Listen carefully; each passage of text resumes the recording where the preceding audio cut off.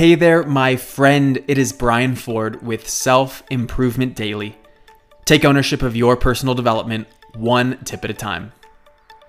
In this abundant world, we have access to so many things. I've actually learned recently that it's not that we need to connect to abundance. We're always connected.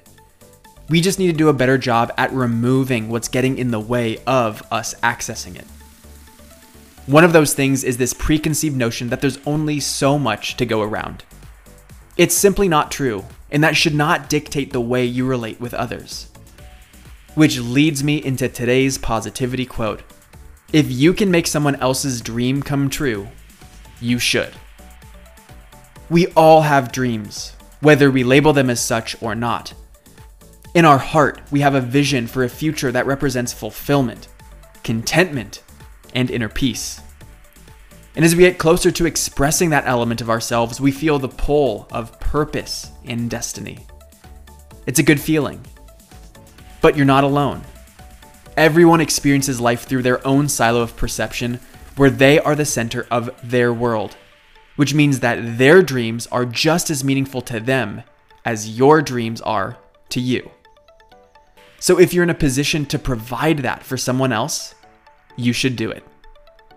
And what happens is life has a funny way of coming full circle. Pat Flynn put it this way: the universe has this amazing way of giving back to those who serve first. Your dreams are more likely to come true if you help someone else achieve their dreams. Your being of service offsets equilibrium and creates value for you in response.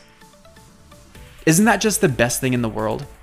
You help someone and make their dream come true, and you become closer to realizing your own dreams.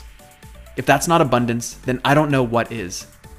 And in the moments where you're choosing between abundance and service, or scarcity and protection, choose abundance every single time.